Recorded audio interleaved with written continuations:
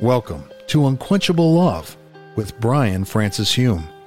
Each week, Brian will present a Christ-centered teaching to increase your passion for the Godhead.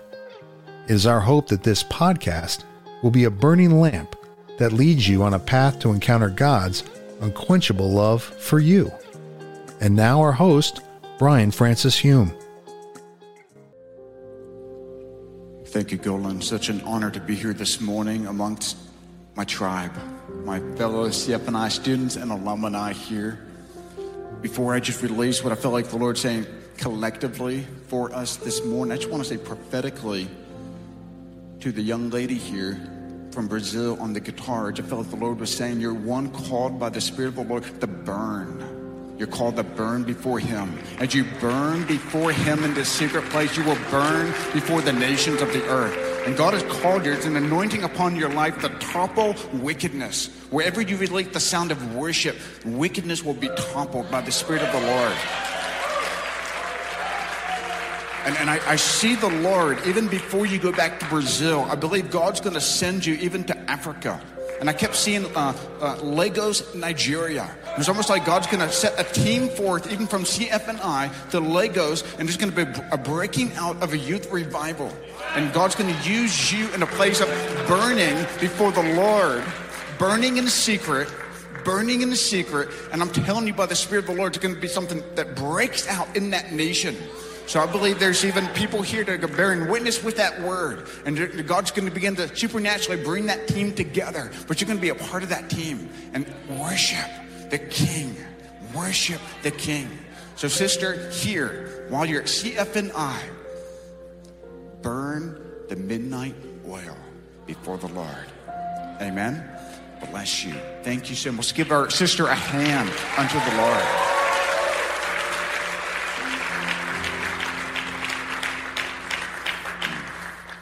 November 14th, 1992, I was a freshman in college at Bridgewater College in Virginia.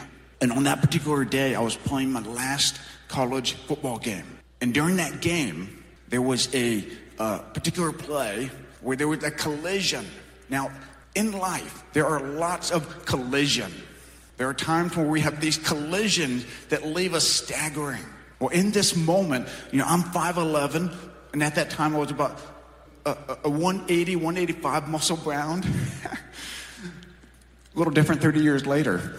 But at that time, I had head-on collision with this guy about 6'2", 215, 220 pounds. And in that moment, he got the better end of the deal.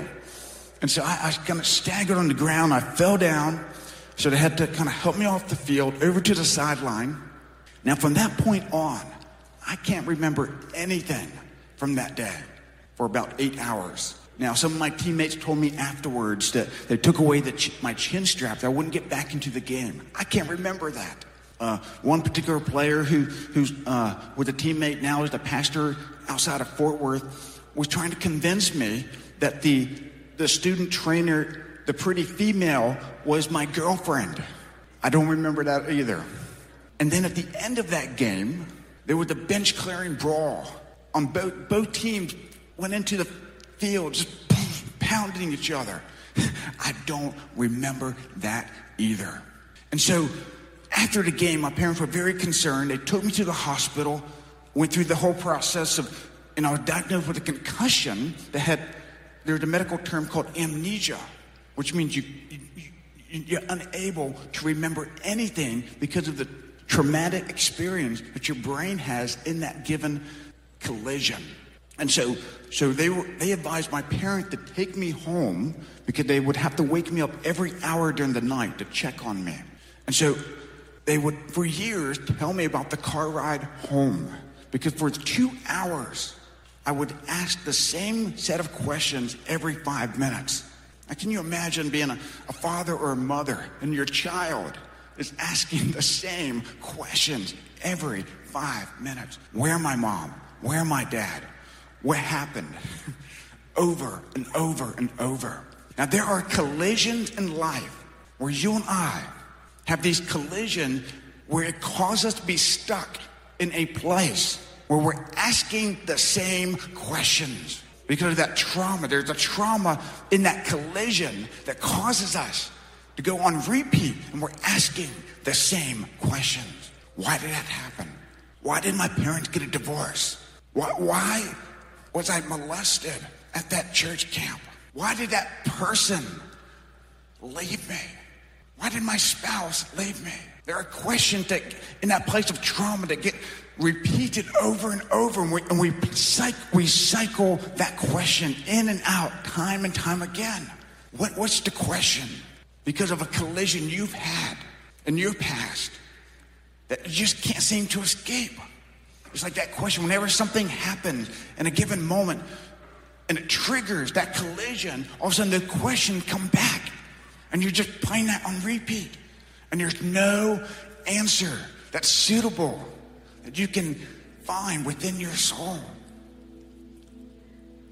I want to take you to Matthew chapter 9, verse 27 through 31. There's two blind men. And I'm fascinated because I have trouble seeing now. It's like looking through a little straw. And so it's really hard for me to get around. And so I find this passage fascinating. Two blind men following Jesus. The blind leading the blind. Praise God I had Golan to lead me up here. But they were following Jesus. And as they followed him, what were they doing? They were shouting. They were crying out. I mean, trust me, two blind men following Jesus had a lot of questions they could have asked him. Jesus, why? Why can't I see? Jesus, why did this happen to me? Why? But no, they did not ask that question. What did they say? Son of David, have mercy on me. Son of David, have mercy on me. You see, the questions that we ask are based on our terms. We come to God on our term, asking our questions. We need to surrender. We need to surrender our questions at the cross. And we need to come before the cross, say, Son of David, have mercy on me. So the question right now is, what is God's mercy? Now we've heard that the mercy of God is like the withholding of his wrath, his judgment. And there's truth in that. But mercy is so much more. So much more. My working definition is like this. The mercy of God is redemptive compassion fueled by unquenchable love. The mercy of God is redemptive compassion fueled by unquenchable love. The hardest and darkest place within your soul, oh man, the mercy of God will encounter. The mercy of God pursues us even when our hearts are broken. The mercy of God will pursue us even when the questions seem to haunt us. The mercy of God comes after us. Lamentations chapter 3, Jeremiah writes, every morning your mercies are new. Every morning. This morning, as we gaze upon Christ, and he is pouring out his mercy upon us in this place. He's pouring out his tender, his mercy that's fueled by his love, his unquenchable love. You know, Paul writes in Romans chapter 12, verse 1. He says, I urge you, brothers. And when Paul writes the word urge, trust me, he's a man of passion. The urgency of the Holy Spirit has saturated that very word. He's not just saying, I urge you, brothers and sisters. He's saying, I urge you, brothers and sisters, in the view of God's mercy, offer yourself as a living sacrifice. We cannot offer ourselves as a sacrifice apart from the revelation of the mercy of God. The mercy of God. What are the questions this morning that are haunting you because of a previous collision? The mercy of God right now is coming after you. The mercy of God is coming after those questions to help you. The surrender, which you cannot do in your own strength. The mercy of God right now, this morning. We're just going to take a few minutes here and just continue to linger in God's presence. But there's some hard questions right now. Some of you guys, it's haunting you. You feel it. It's like that little whisper. It won't go away.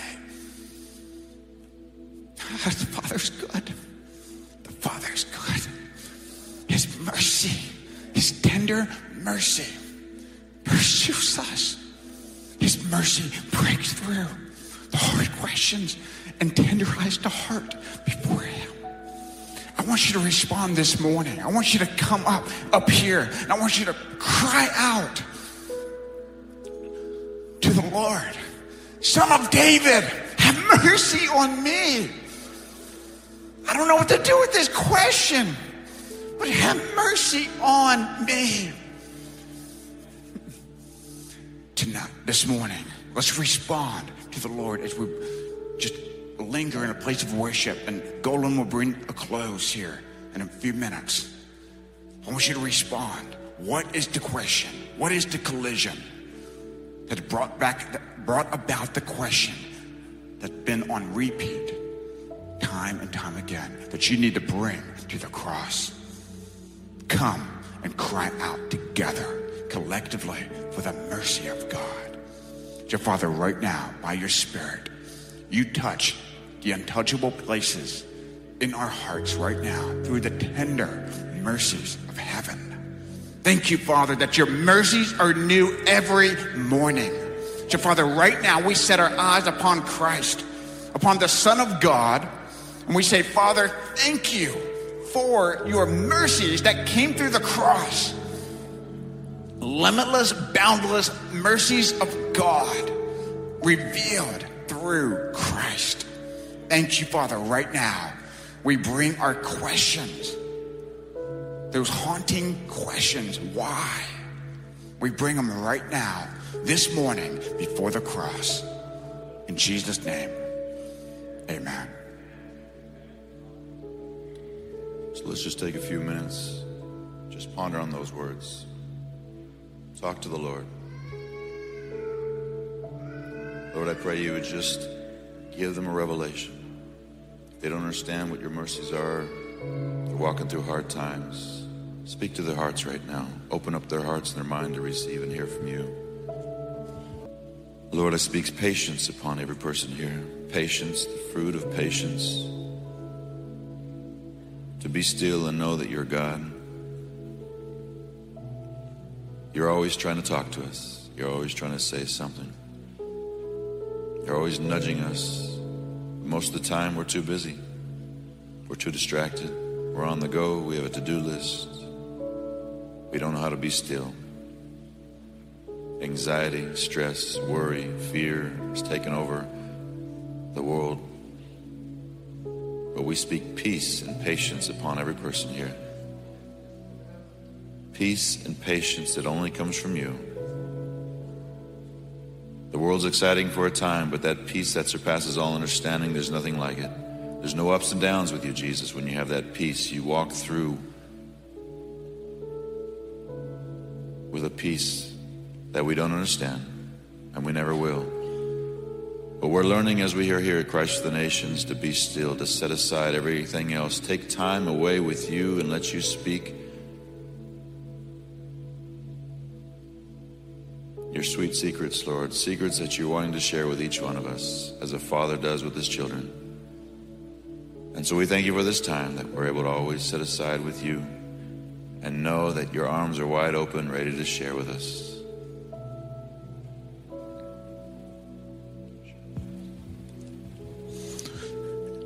as we just continue to linger in the Lord's presence here, I just want to just speak prophetically.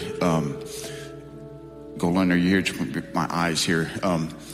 So is there a student here that is from the area of Akron, Ohio?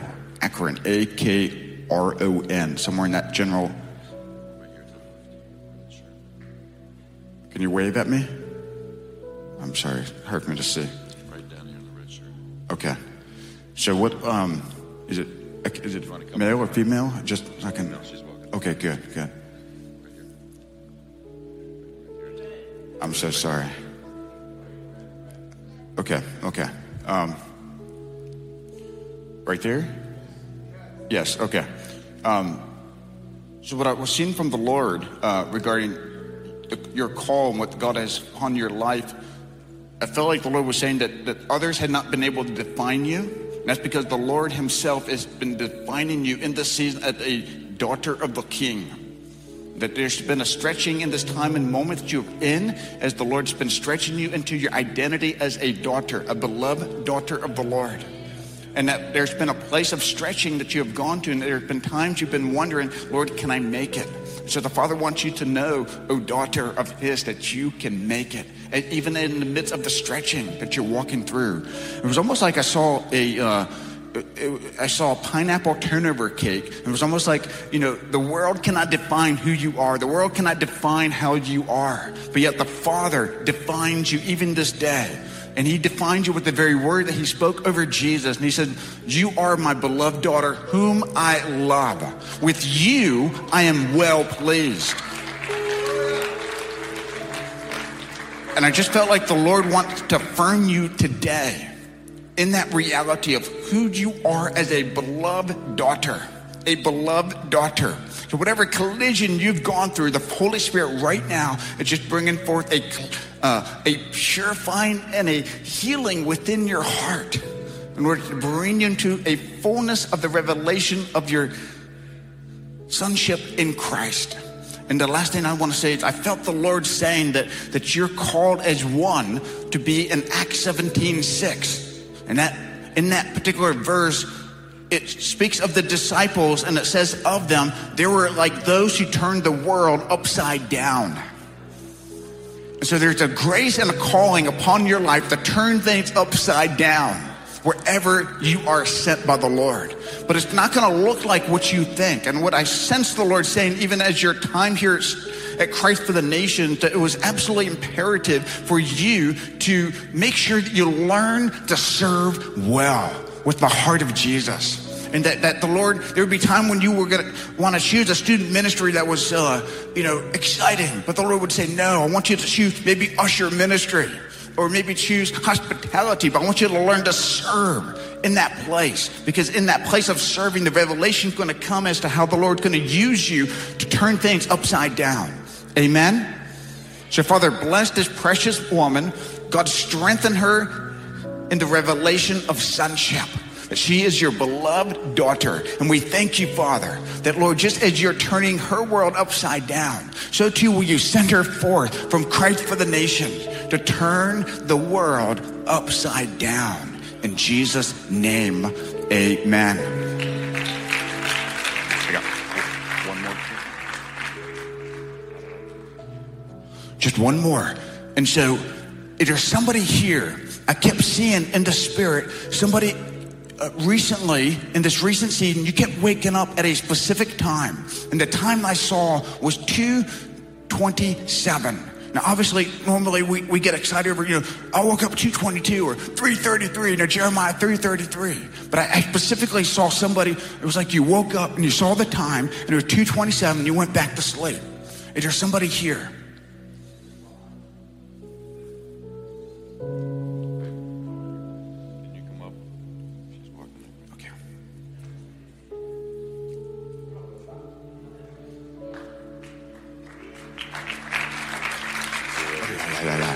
Thank you, Father. Thank you, Father. So, Lord, thank you right now. I feel like God is going to unveil even Daniel chapter 2 for you. There's an unveiling of Daniel chapter 2. I believe God has called you even as one to be a prophetic voice, even amongst those who are called to the public arena. God's going to use you as a secret agent of the Lord, where there's a real sense of God calling you into a place of understanding your assignment and secret. It's almost like the word stealth is over your life. STEALTH. But you're one that's going to go undercover. You're one that's going to be sent places where there's an assignment that's not seen in the public arena, but you're doing things behind the scene because you have an assignment from heaven to bring forth. But the Lord's even using this number 227 even to confirm some things in your calling, even to confirm things in the assignment that the Father has upon your life. He's calling you even to walk out in this time and season as a student at Christ for the Nation, Matthew chapter 6, where you're going to learn to give in secret. You're going to learn to pray in secret, and you're going to learn to fast in secret. But there's something about your secret history in God that's absolutely paramount that God is deepening here as a student at Christ for the Nation. And that's going to be a significant part of your destiny and your calling and your purpose before the Lord. And so right now, by the Spirit of God, He's marking you with Matthew chapter 6, your secret history in God. It's going to be deep and it's going to be profound, and you're called by the Lord to journal your secret history in the Lord all the days of your life. And there will come a point, there will come a time, there will come in a release where the Father says at the appointed time, I will permit you to release publicly what you've stored in secret before my eyes. But wait until the appointed time. In Jesus' name, amen. Bless you.